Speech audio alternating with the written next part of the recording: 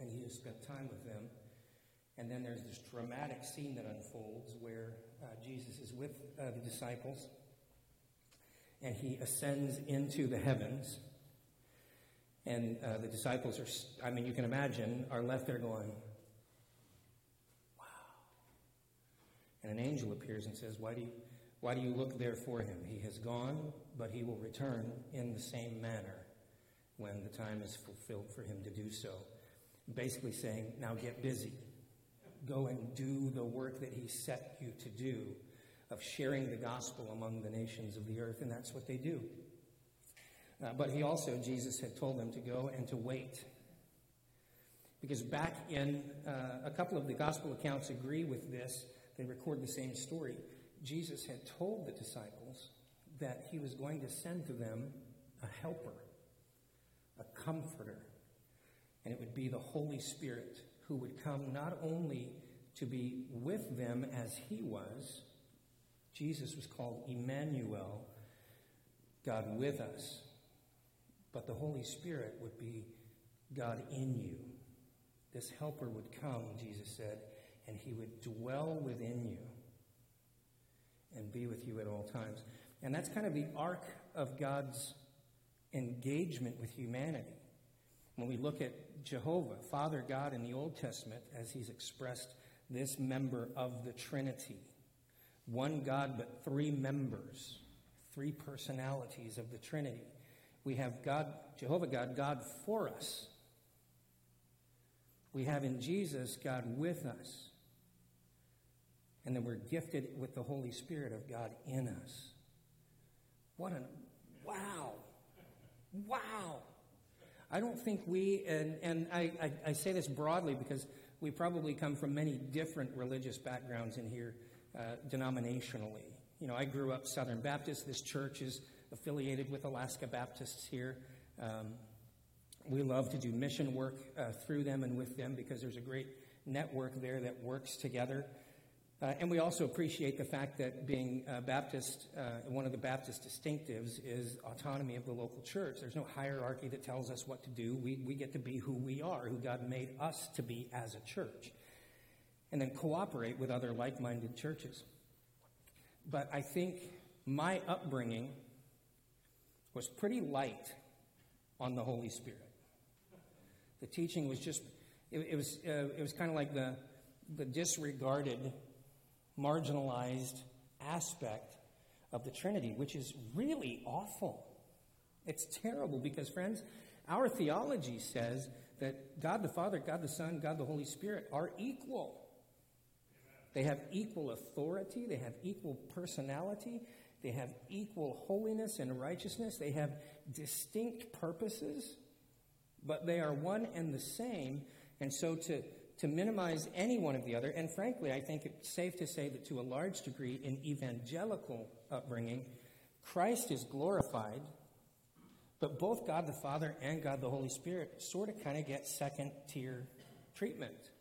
And we have tried to be really intentional in not being that way, and sometimes it's difficult because our message is so much about the gospel. But the arc of God's story from beginning to end, as we shared here not too long ago, in fact, I bring up school. I just wrote a research paper on the covenants of the Old Testament.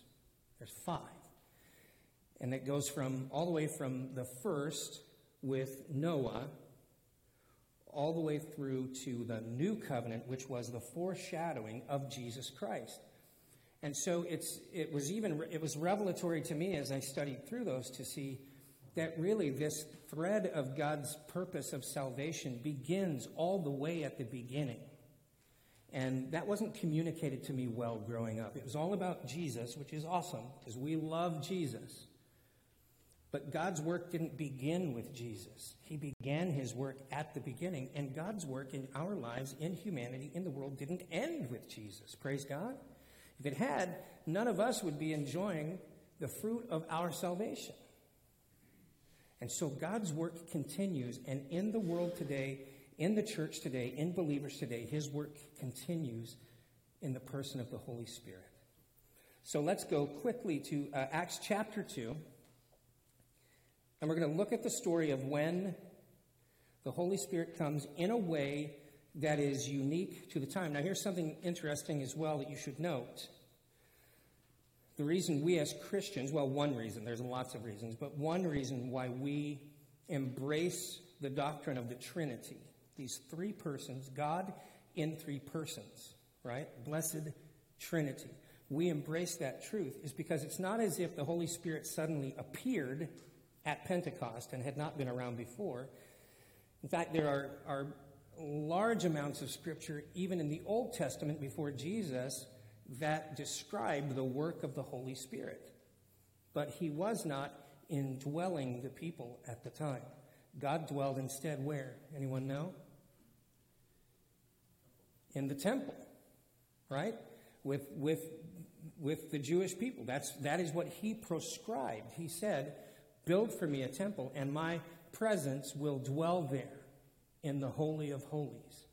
And so while we can see, I can show you places in the Old Testament where the Holy Spirit is at work, he is not at work in the way that he would be after the day of Pentecost, when the promise is fulfilled that Jesus gave, that he said, I will send to you a helper.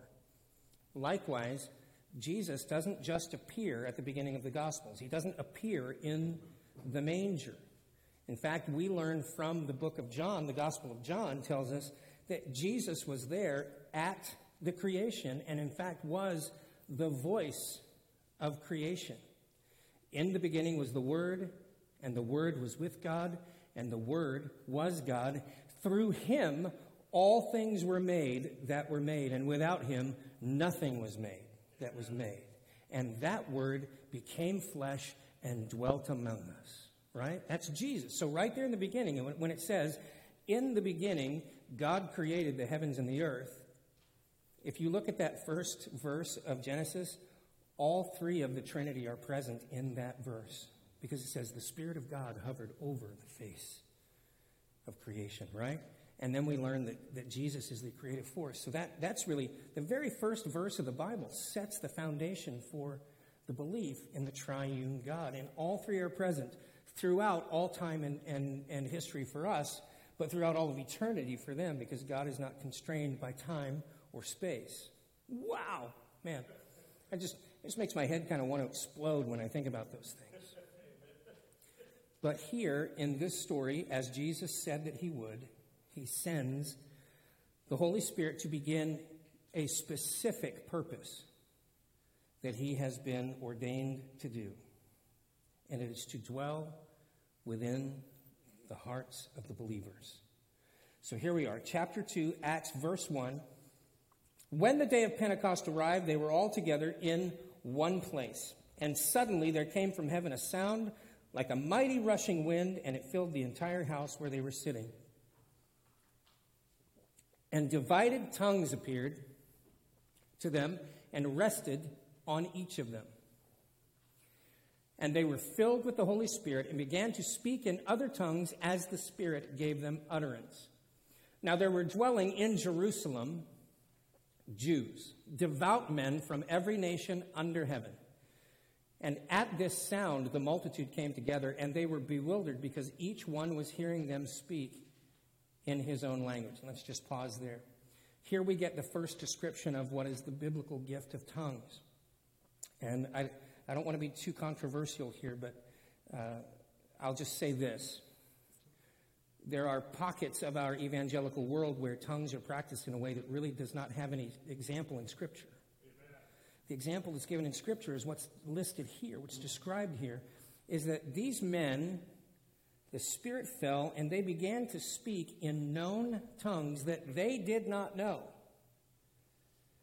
to such an extent that the people gathered outside of the building they were in heard the noise and started to say, hey, that's somebody from my country talking. Now, some of you have had international mission work. You've traveled to other countries. If you do it from our perspective, like, I'm not multilingual at all. Trying to remember, Karen, what was it Donna told us to do with words when we went to Italy? If we just tacked on something to the end of words, we would generally get close to what it was and they would understand us. I don't remember what it was. Yeah, but I've been to Germany, I've been to Italy, I've been to France, and when you're wandering around and you hear someone speaking English, you tune in all of a sudden like, hey, there's someone I can actually communicate with and not offend them, most likely. And so you think about in the reverse of that, here are these people, right? They're in the great metropolis of Jerusalem. It's the crossroads of the Middle East. One of the things that was happening that would cause the church to expand so rapidly after this moment in that part of the world was that trade routes were being established, shipping lanes, roads had been built by the Romans that traversed the entire continent practically. And so people from all over the known world were coming to Jerusalem and passing through there, trading, working, intermarrying different people from different cultures, discovering other people. And so you have that sort of that idea of the great melting pot happening in Jerusalem. And in that moment, these people standing outside having their own conversations in their own pocket of people suddenly begin to hear voices speaking their own language, and they're telling the message of the good news of Jesus. Wow. I'm saying wow a lot today because this is a wow story. The Holy Spirit is something, my friends. And so we see that demonstration of the gift of speaking in tongues right off the bat. They began to speak as the Spirit gave them utterance. They were bewildered because each one was hearing them speak in their own language. Verse 7, and they were amazed and astonished, saying, are not all those who are speaking Galileans? Which mean they would have been speaking Aramaic or Hebrew. And how is it that we hear each of us in his own native language?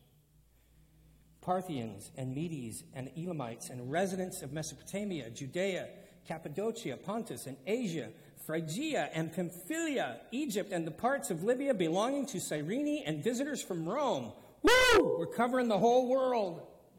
Both Jews and proselytes, Cretans and Arabians, we hear them telling in our own tongues the mighty works of God. And all were amazed and perplexed, saying to one another, what does this mean? But others, mocking, said, they are filled with new wine. Been tipping the bottle a little. Peter says, standing with the 11, he lifted up his voice and addressed them, men of Judea and all who dwell in Jerusalem, let this be known to you and give ear to my words.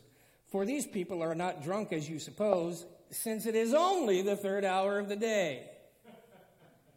I love that phrase right there. Peter. It's too early to be drunk, friends. Day drinking was not a thing. Scripture, of course, tells us to be sober-minded, not to be drunk with wine. But there was the possibility in the culture here, people thought, man, they must be loaded. Look at how crazy they're acting. And they mocked them as drunkards. But Peter says, no. But then Peter goes on, they're not drunk. It's only the third hour of the day. This is what was uttered through the prophet of Joel. And this is where I want us to focus this morning for just a couple of minutes. And in the last days it shall be, God declares, that I will pour out my Spirit on what? All flesh. On your sons and your daughters. This is a big moment, my friends. This is a big moment. As we would learn in future letters to the churches written by the different apostles, Paul and Peter, we would find that in the economy of God, another ball that God intended to move was that no one would be excluded from the passion of the gospel. The Jews had it in their mind that it was going to be reserved just for the Jews. And even within the subset of the Jewish people, there was a mindset that said that that the Messiah was really only meant for the men, for the learned men, the educated men, the religious men. In fact, Jesus, when he encountered those people in his life, he looked at those religious leaders and said, you guys should be kicking the doors to the kingdom of God wide open and welcoming people in, and instead you stand like guards at the front and keep them away with your rules and your judgment. He says, you're nothing better than a tomb that's had a fresh coat of paint, but you still stink on the inside. And so here's another point where God begins to move the needle, expand the vision of humanity and say, not only will the Messiah be for everyone, but he will be for men, for women, for children. The gospel is for all. And God says that he will begin to pour out his Spirit on all flesh who will believe in him. Your sons and your daughters shall prophesy. That means preach the word. Proclaim the gospel of Jesus. Your young men shall see visions, and your old men shall dream dreams. Even on my male servants and female servants in those days I will pour out my Spirit, and they shall prophesy. They will talk about me. My Spirit will be upon them and around them and in them, and they will tell the world what they know about me. And I will show wonders in the heavens above, and signs on the earth below, blood and fire and vapor of smoke. The sun shall be turned to darkness and the moon to blood before the day of the Lord comes, the great and magnificent day.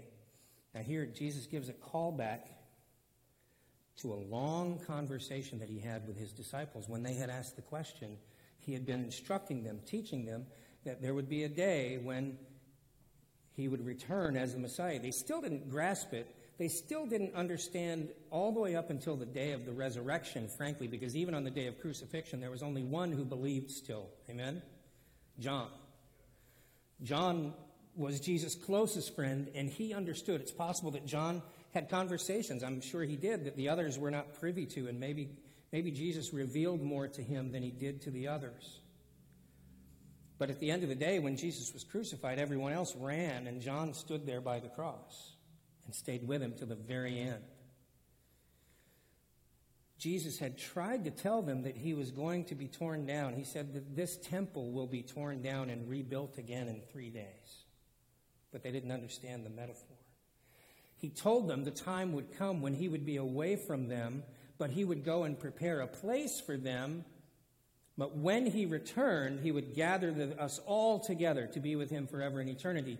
But there would be signs and wonders that would happen along the way. And the closer it got to the time of Jesus' return, the more dramatic these signs and wonders would become, including the sky turning dark, the sun turning, the moon turning to blood, the fire and vapor and smoke. Have those been fulfilled yet? I don't think so. Are they metaphors? They might be, and if they're metaphors, then maybe they are being fulfilled right now. Because righteousness and goodness and light is being dimmed in our world.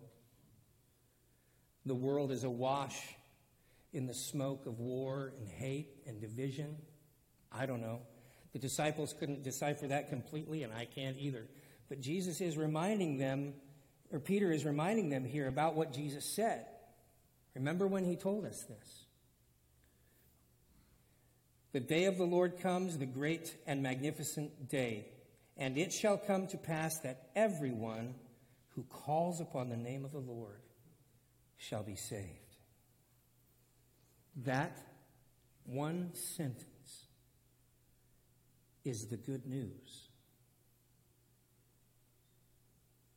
Let those words sink into your being this morning. Think about your friends, your neighbors, family, those that you know don't possess the light that you possess. Those who have not come to a point, could be here today. Maybe it's you, I don't know. Have never come to the point of coming face to face with trying to to determine, who is Jesus? What does he matter to me? I'm living my life today. My friend is living their life today. And they're not experiencing the presence and the power of the Holy Spirit because they've never really encountered Jesus in the first place. God said, I'm going to pour out my Spirit on all flesh so that my sons and daughters, friends, you, believers, are the sons and daughters of God. On you, he will pour out his Spirit. And you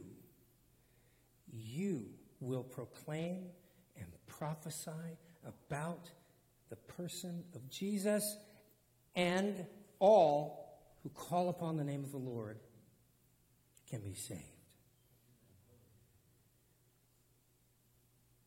We talked last week about the woman at the well and how she had this encounter with Jesus. And then her response was to go back into a town that marginalized her, wasn't friendly, and carry the good news of Jesus to them. And their hearts were transformed. And it says that the entire village came out to meet this man that she spoke of. I wish, I desire for me, and maybe for you. You got to pick it up if it's for you. I want to be someone who recognizes, who believes, who claims the promise. The Holy Spirit is with me. God himself is with me. The Bible says, do you not know that your body is the temple of God? Man, does that fill me with regret sometimes. When I don't honor him in his temple. But the flip side of that is, why? Why do I not move forward in power and authority and proclaim the good news of Jesus Christ? Because he is in me. Would that we would be people, sons and daughters of God, who move through the pathways of our lives among the people that are around us, the lives that we encounter, the people in need, and live and breathe and speak the good news of Jesus Christ. That this promise would be fulfilled, that everyone who calls upon the name of the Lord would be saved. That's my desire for myself. That's my desire for Christ Community Church, our friends that have come to join us for this summer. You'll have opportunities to share the good news. Remember the great power of God within you, because he is not just with you, he is in you. Amen? I told you later this summer, I think it's in July, we're going to have a series on sharing your faith, personal evangelism. Looking forward to that. And hopefully that will give you some more tools. But in this next newsletter, I'll send out some other resources that maybe will be helpful to you. Because I know that for many people, sharing the gospel is intimidating. I think, Jim, and you and I just talked about this week at breakfast. Didn't we talk about this? But friends, the easiest place to begin, the testimony that no one can argue with, is what has Jesus done for you? That's your eyewitness testimony. If you're like me, you can point to times in your life where there's just no question that the supernatural work and move of God is what changed the course of your life. And you can testify to that. That's the easiest place to start, is tell others what he did for you, because this is literally what the woman at the well did. She went back into town and she said, you got to meet this guy. He told me everything about me, and I think he's the Messiah. Would you pray with me? Worship team, come join me. Let's sing us out this morning. Father, we're so thankful for the opportunity to be in the house of the Lord with you today. Lord, the house of the Lord being where your saints, your believers, your children are gathered. Lord, I pray this morning that these words are encouragement, that they're challenge.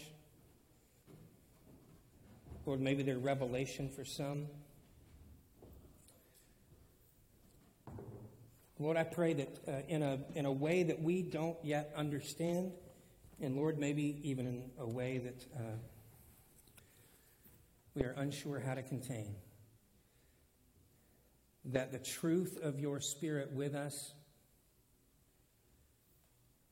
and the power that we have because you are within us,